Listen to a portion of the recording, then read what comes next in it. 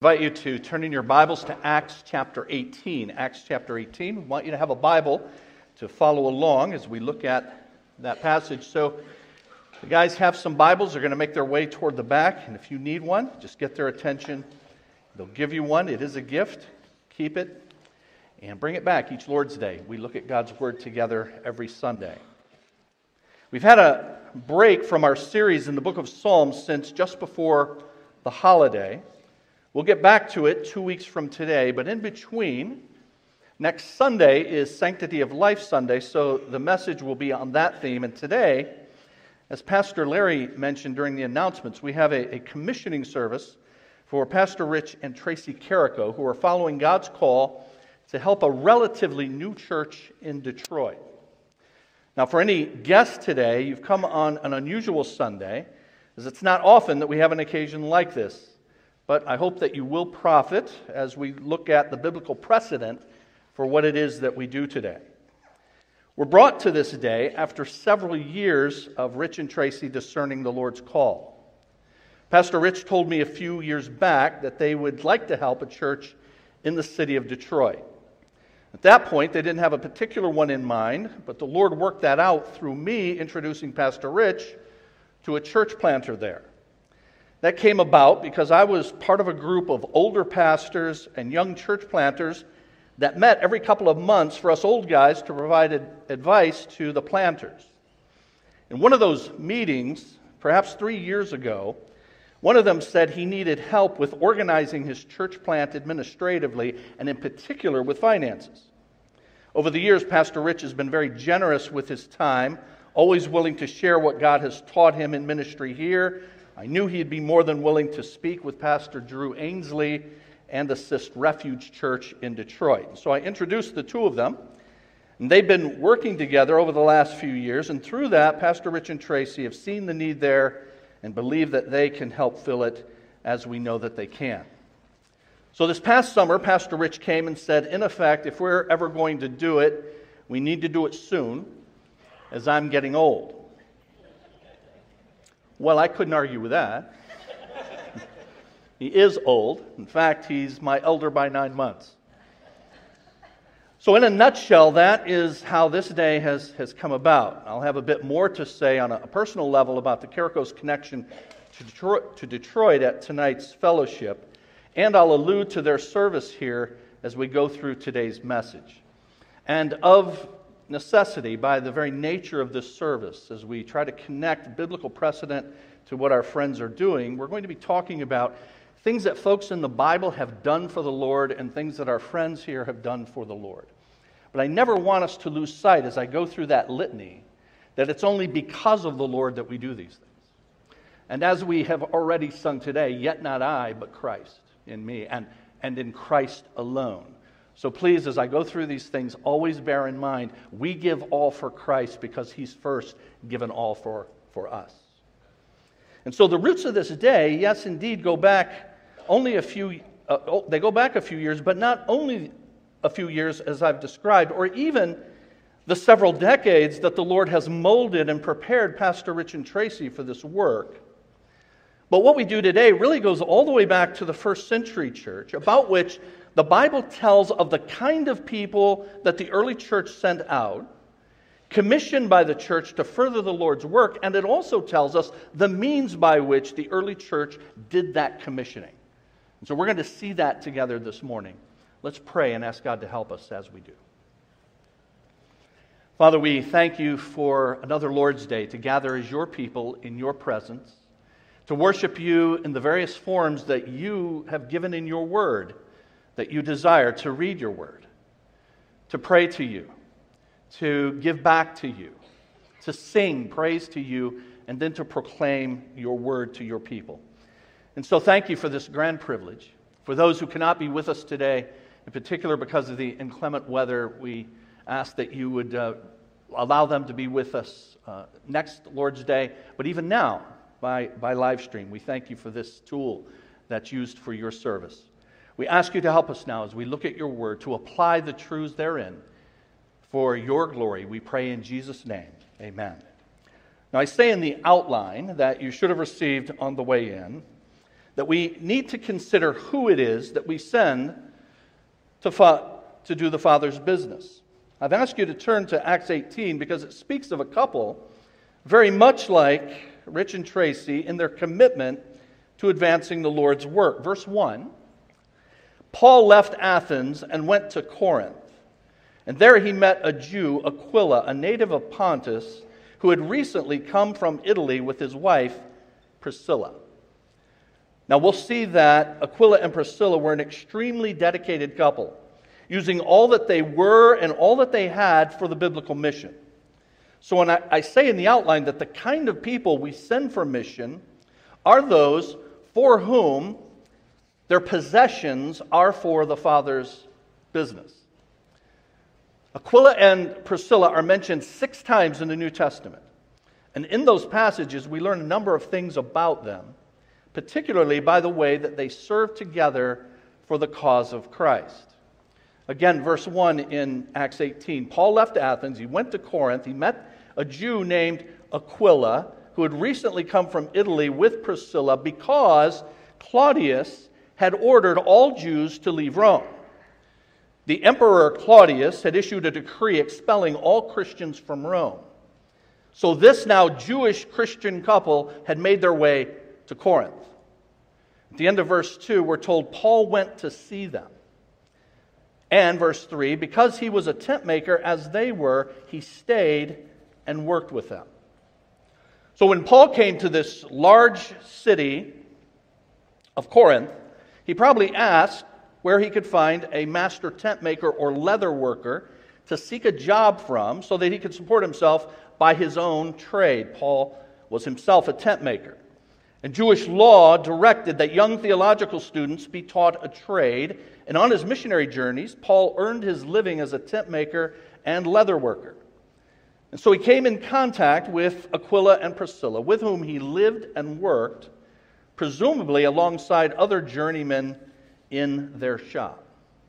Since Priscilla is often listed before her husband, it probably means that she came from a higher social class than her husband. Aquila may well have been a former Jewish slave who became a freedman in Rome, and he married Priscilla, who possessed citizenship rights.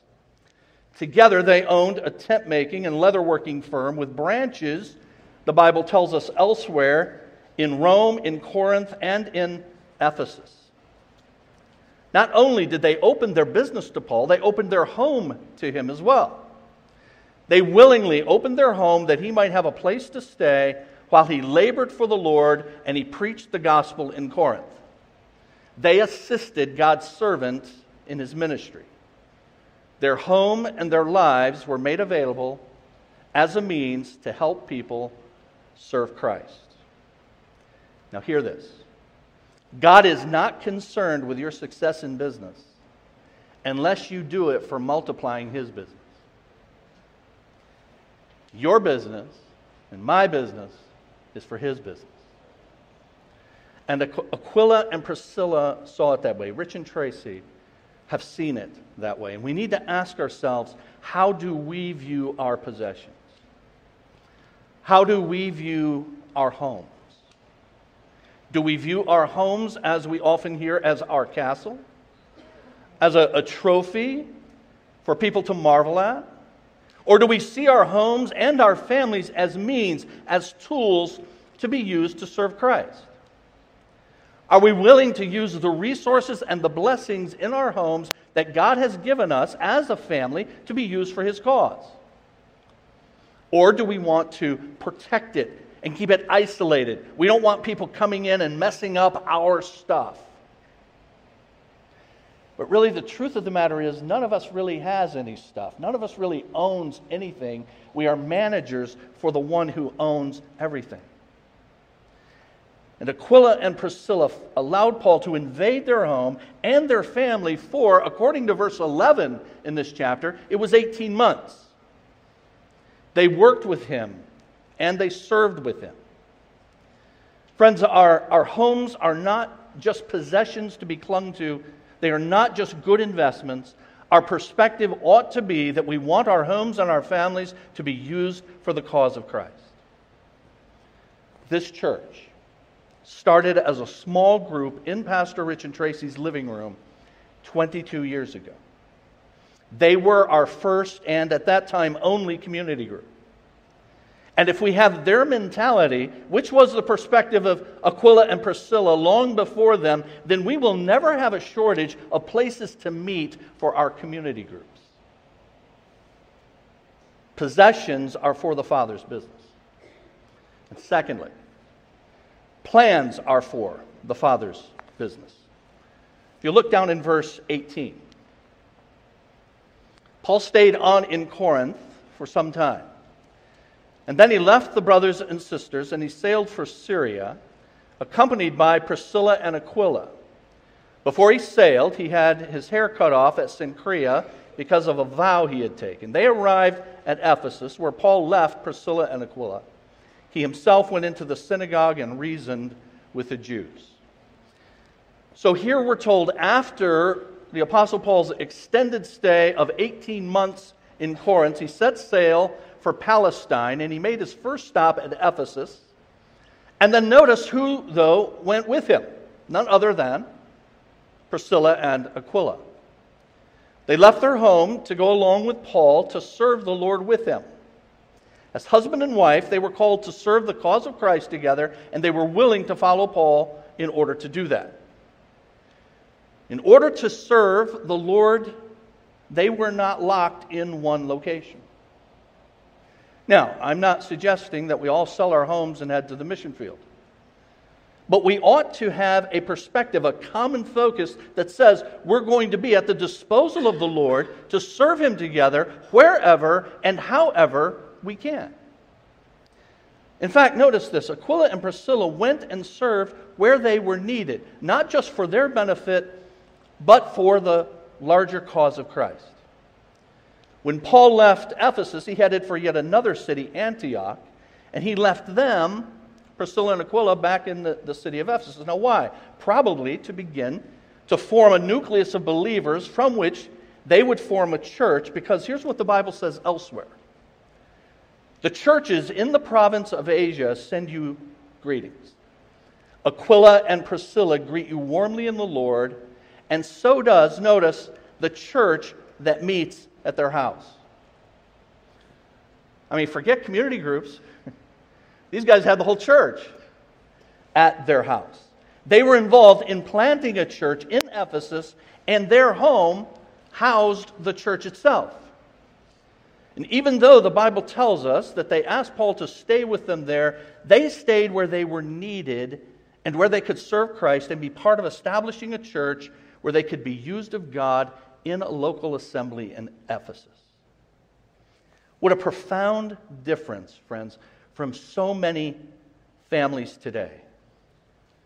Christian families shop around for a church that fits their fancy and gives them what they want, rather than digging in and looking for some place where they can be used, where they can serve God together. Looking for a place that's more needy than where they are, to use what they've been given for the purpose for which God gave it. As families, we ought to be at the disposal of God to serve Him together in the local church. That ought to be our heart's desire. That ought to be our common focus and purpose as a family. Pastor Rich and Tracy have exemplified this for us over many years. Our possessions are for the Father's business. Our plans are at His disposal. They are for the Father's business. And our passion is to be for the Father's business. Verse 24. Meanwhile, a Jew named Apollos, a native of Alexandria, came to Ephesus. He was a learned man with a thorough knowledge of the Scriptures. He had been instructed in the way of the Lord, and he spoke with great fervor and taught about Jesus accurately, though he knew only the baptism of John. He began to speak boldly in the synagogue. When Priscilla and Aquila heard him, they invited him to their home and explained to him the way of God more adequately. So we're introduced to Apollos, who's a brilliant man who came to Ephesus, and he was expounding the Scriptures that existed at that time, the first part of your Bible, the Old Testament Scriptures. He was knowledgeable of certain things concerning Christ, but what he knew was limited, apparently, to the teaching and ministry of John the Baptist. He had probably never been taught the finished work of Jesus Christ and of the coming of the Holy Spirit and of Christian baptism. And so this godly lay couple, Aquila and Priscilla, after hearing him, they take him aside, they take him to their home, and they taught him the truth of God concerning the Lord Jesus Christ. Now, these are not professional ministers. I said this lay couple. These are regular folk, regular people in the service of the Lord God. And the Bible tells us that he went back to Corinth, Apollos did, to carry on a powerful gospel ministry. And so obviously, in order to do this, even though they were a lay couple in God's church, both Priscilla and Aquila were grounded in the truth of God, grounded in the gospel, the teaching centered on Christ and his saving work. And they were not only each knowledgeable, but they were committed to teaching what they had learned to others. As couples and as husband and wife and as families, we need to be growing together in our knowledge of God, in our grasp of the truth of the Word of God, in our grasp of doctrine. And then for the purpose of teaching it to others. Yes, teaching it to our children, but then being available to teach it to others that God brings into our circle of influence as we serve in his church. And notice, it wasn't just practical training that they were giving Apollos, they taught him doctrine. We need to share a common commitment and passion for learning and understanding the Word of God. And that means that we must be committed to challenging each other in our relationships to study and apply the Word to our lives. At minimum, it means that we ought to avail ourselves of the opportunities that are available to us to learn God's Word. And friends, you have many of them. We as a church are about that. We are a Bible church. And our motto is that we are the family of God built on the Word of God, to the glory of God. And so I encourage you to take advantage of all of those opportunities. Rich and Tracy have been key leaders for our men and women and families for many years, following in the footsteps of the likes of Aquila and Priscilla. Drinking in, soaking in all that they can, but then doing that for the purpose of wringing out the sponge, as it were, so that others then can benefit from what they have been given. When you grow up, you should say to yourself, I want to be like Rich and Tracy. I mean, you need to be able to look at faithful people and say, I want to be like that. Hebrews chapter 13 tells us that. To look at your leaders, look at their manner of life, imitate their faith, the Bible says. And so our possessions, our plans, our passion are all for the Father's business. And their very lives are for the Father's business. Romans chapter 16 says, Greet Priscilla and Aquila, my fellow workers in Christ Jesus. They risked their lives for me. Not only I, but all of the churches of the Gentiles are grateful to them. Greet also the church that meets at their house. Now, I asked Pastor Larry to read from Romans 16 as our scripture reading today. Because in that last chapter of the book of Romans, as he did at the end of many of his letters to churches, the Apostle Paul mentions people, most of whom we know very little about. Sometimes we know nothing about them other than what Paul says in those brief mentions. It's a reminder, friends, that the work of Christ is not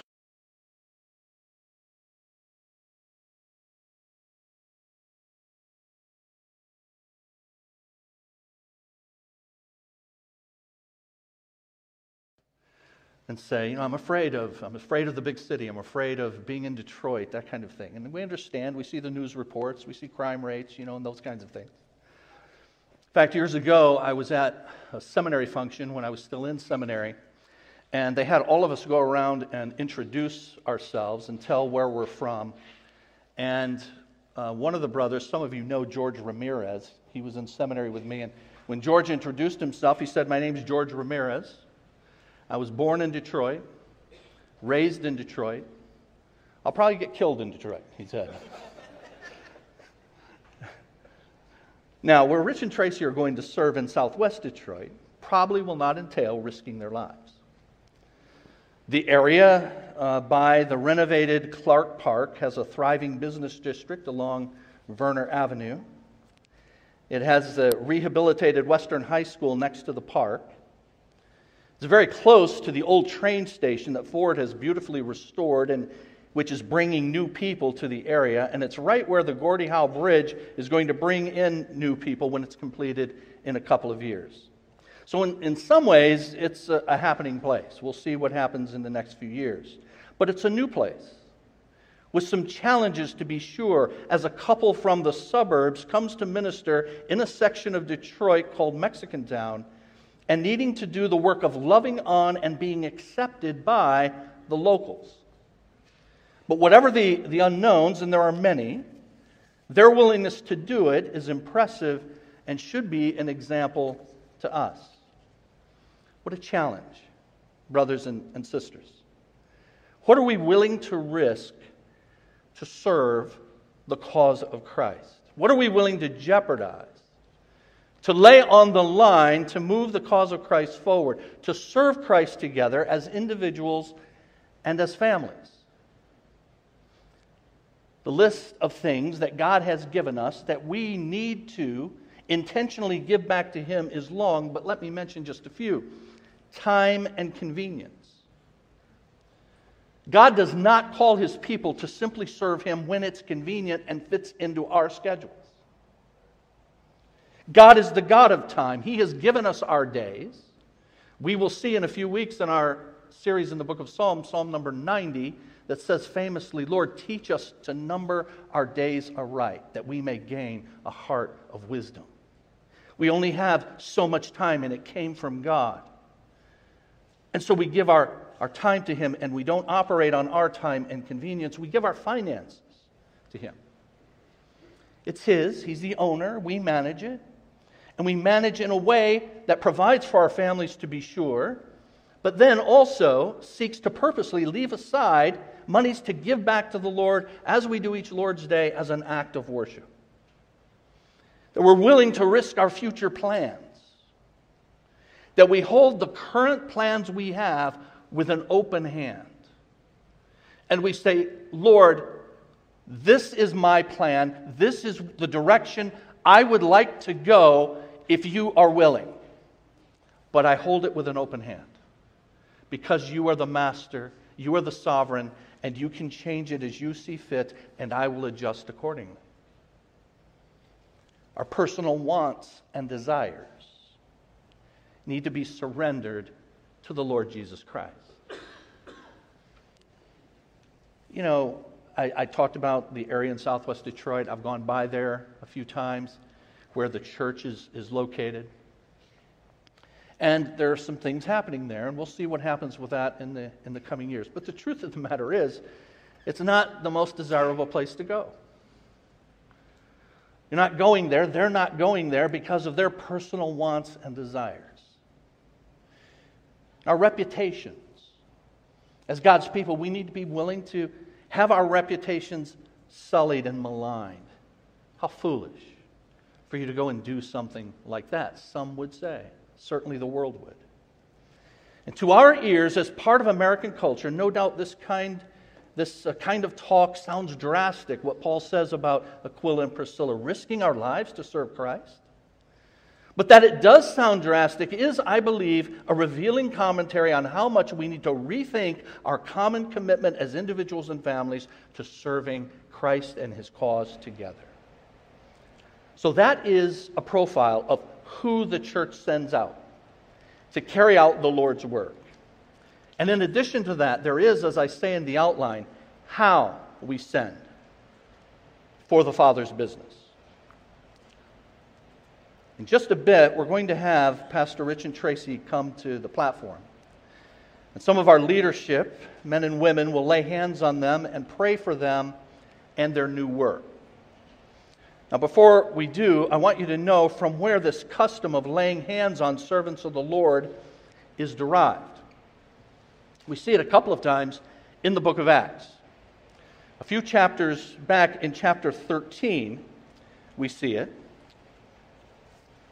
where we're told in verse 1, in the church at Antioch there were prophets. And the Holy Spirit said, "Set apart for me Barnabas and Saul for the work to which I have called them." They placed their hands on them and they sent them off. The two of them, sent on their way by the Holy Spirit, went.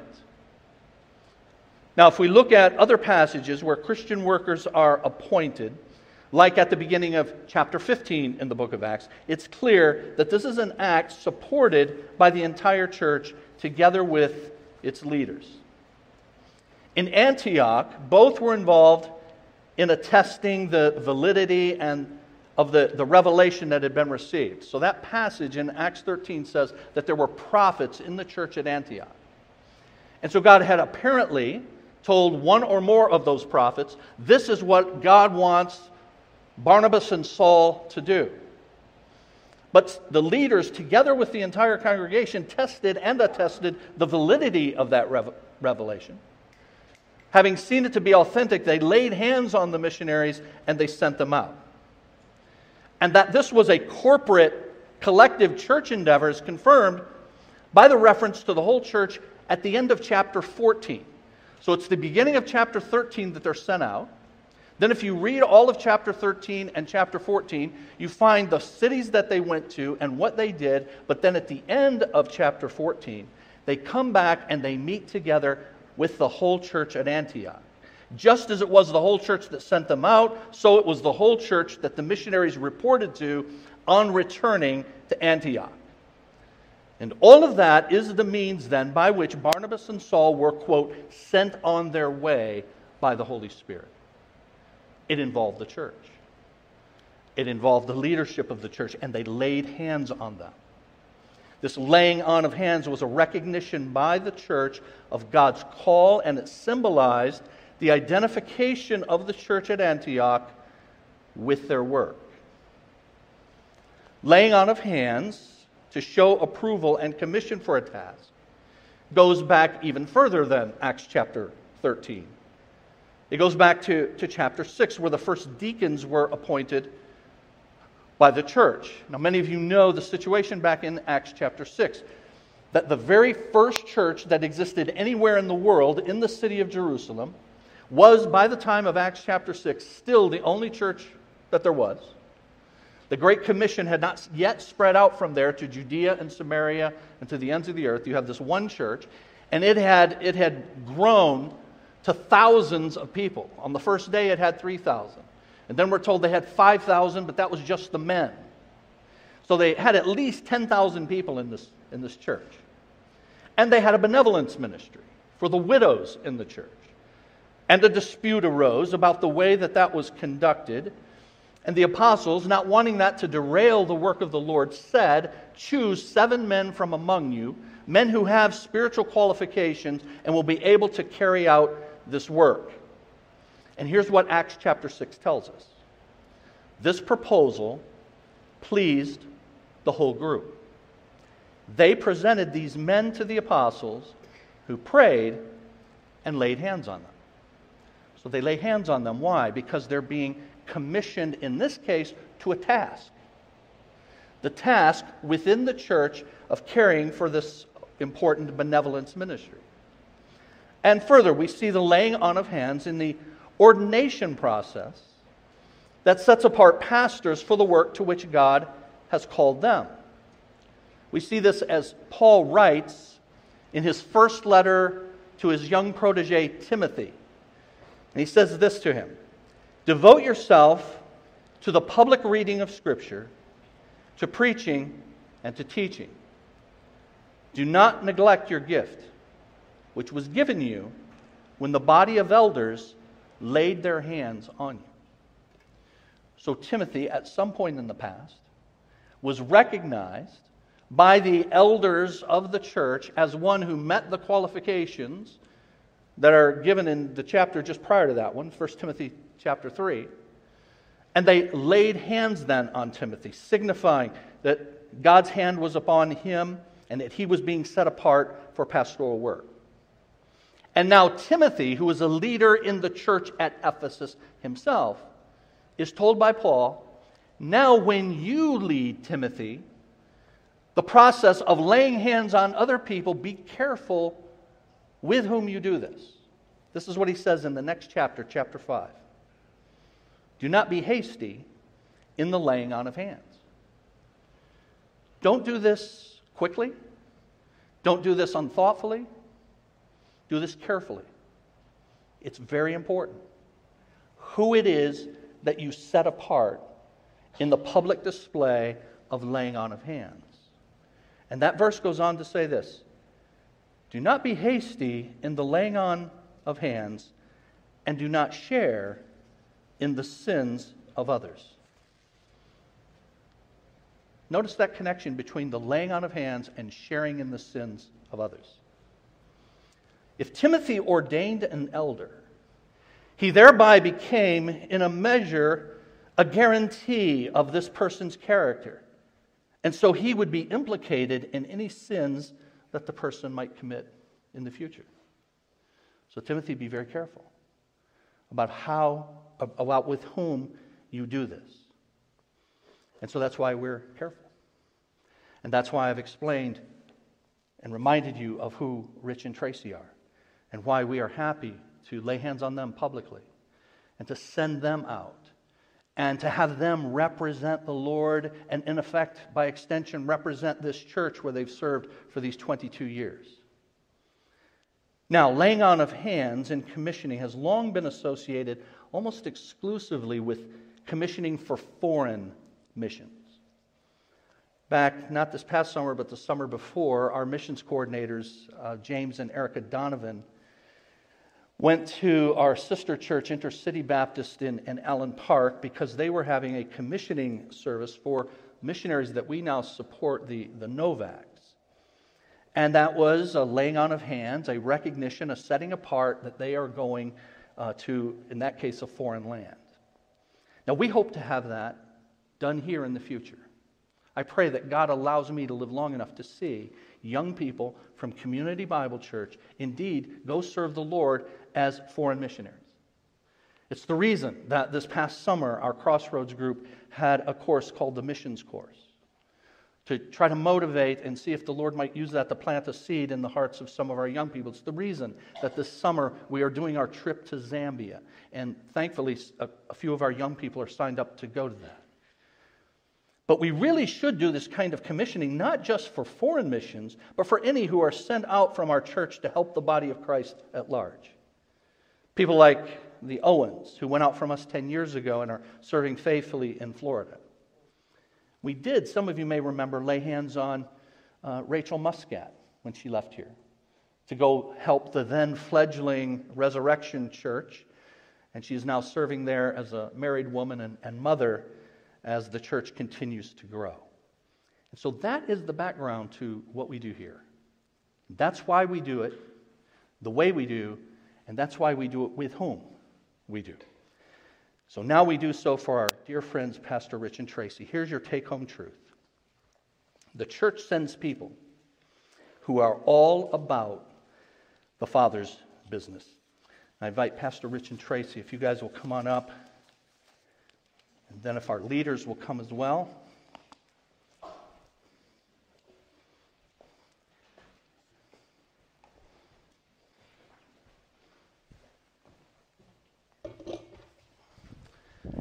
Just right in the middle here. And then, Rich, if you'll go here.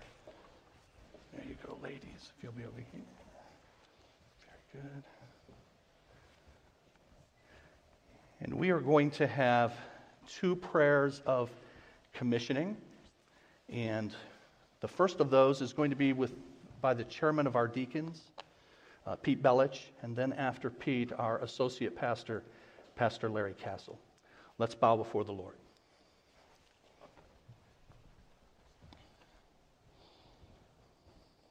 Father, we recognize you are sovereign over everything.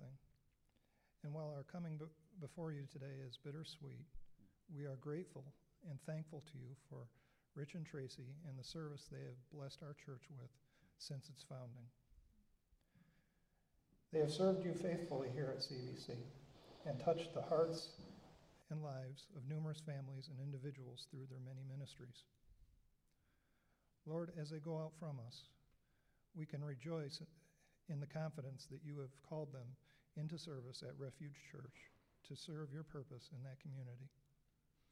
Because of this, it is with great measure of thankfulness, joy, and love that we send them off to accomplish the work to which you have called them. Your will be done. All honor, praise, and glory belongs to you. It is in Jesus' name that we pray. Amen. We are profoundly grateful for the impact that Pastor Rich and that Tracy have had on this church body for many years now, since its beginning. We thank you, Lord, for all of the work that you have done in their lives, the grace so evident, your grace to them that prepared them at our parent church here on Baptist Church for the task you had for them here. We thank you, Lord, for now the many years of ministry and preparation that you have put into them for the task you have in front of them now at Refuge Church. Lord, we pray that you would uphold them in this task. We pray that you would strengthen them for this leg of the mission that you are sending them on. We pray, Lord, for Refuge Church, that you would be working in the hearts of the people there, that together as they join in ministry, that you would cause them to be effective at proclaiming your word in that part of the city. We pray that you would now be working in the hearts of the men and the women and the boys and girls that they will reach. Lord, I pray that you will use Pastor Tracy and Rich to uphold the hands of the shepherd that you have put there, that they would be a strength and a blessing to that church. And Lord, we thank you for all of these things as we recognize them as evidence of your grace in their lives, in our lives, to this church, to Refuge Church. Lord, we thank you so much that you allow us to be a part of what you are doing in your world. And so we praise you for this now, as Pete said, this bittersweet moment. But we look forward to it with great anticipation of what you will do because we trust in you. Thank you, Lord, for all of this. In Jesus' name, amen. Amen.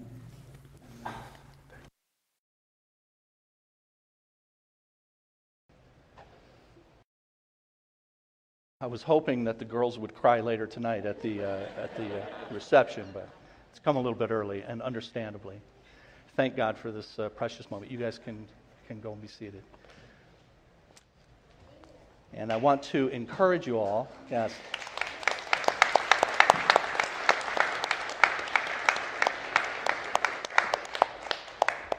I do want to encourage you all to come back at 6 o'clock tonight. We are going to have a fellowship, and we are going to have time for you to be able to, as Pastor Larry said earlier, speak about the impact that our friends have had upon us individually and as a church. So I hope you can do that. One last thing before we have our closing song, and that is we haven't changed our doctrine at the church, despite the fact that Pastor Larry prayed, Pastor Tracy and Rich.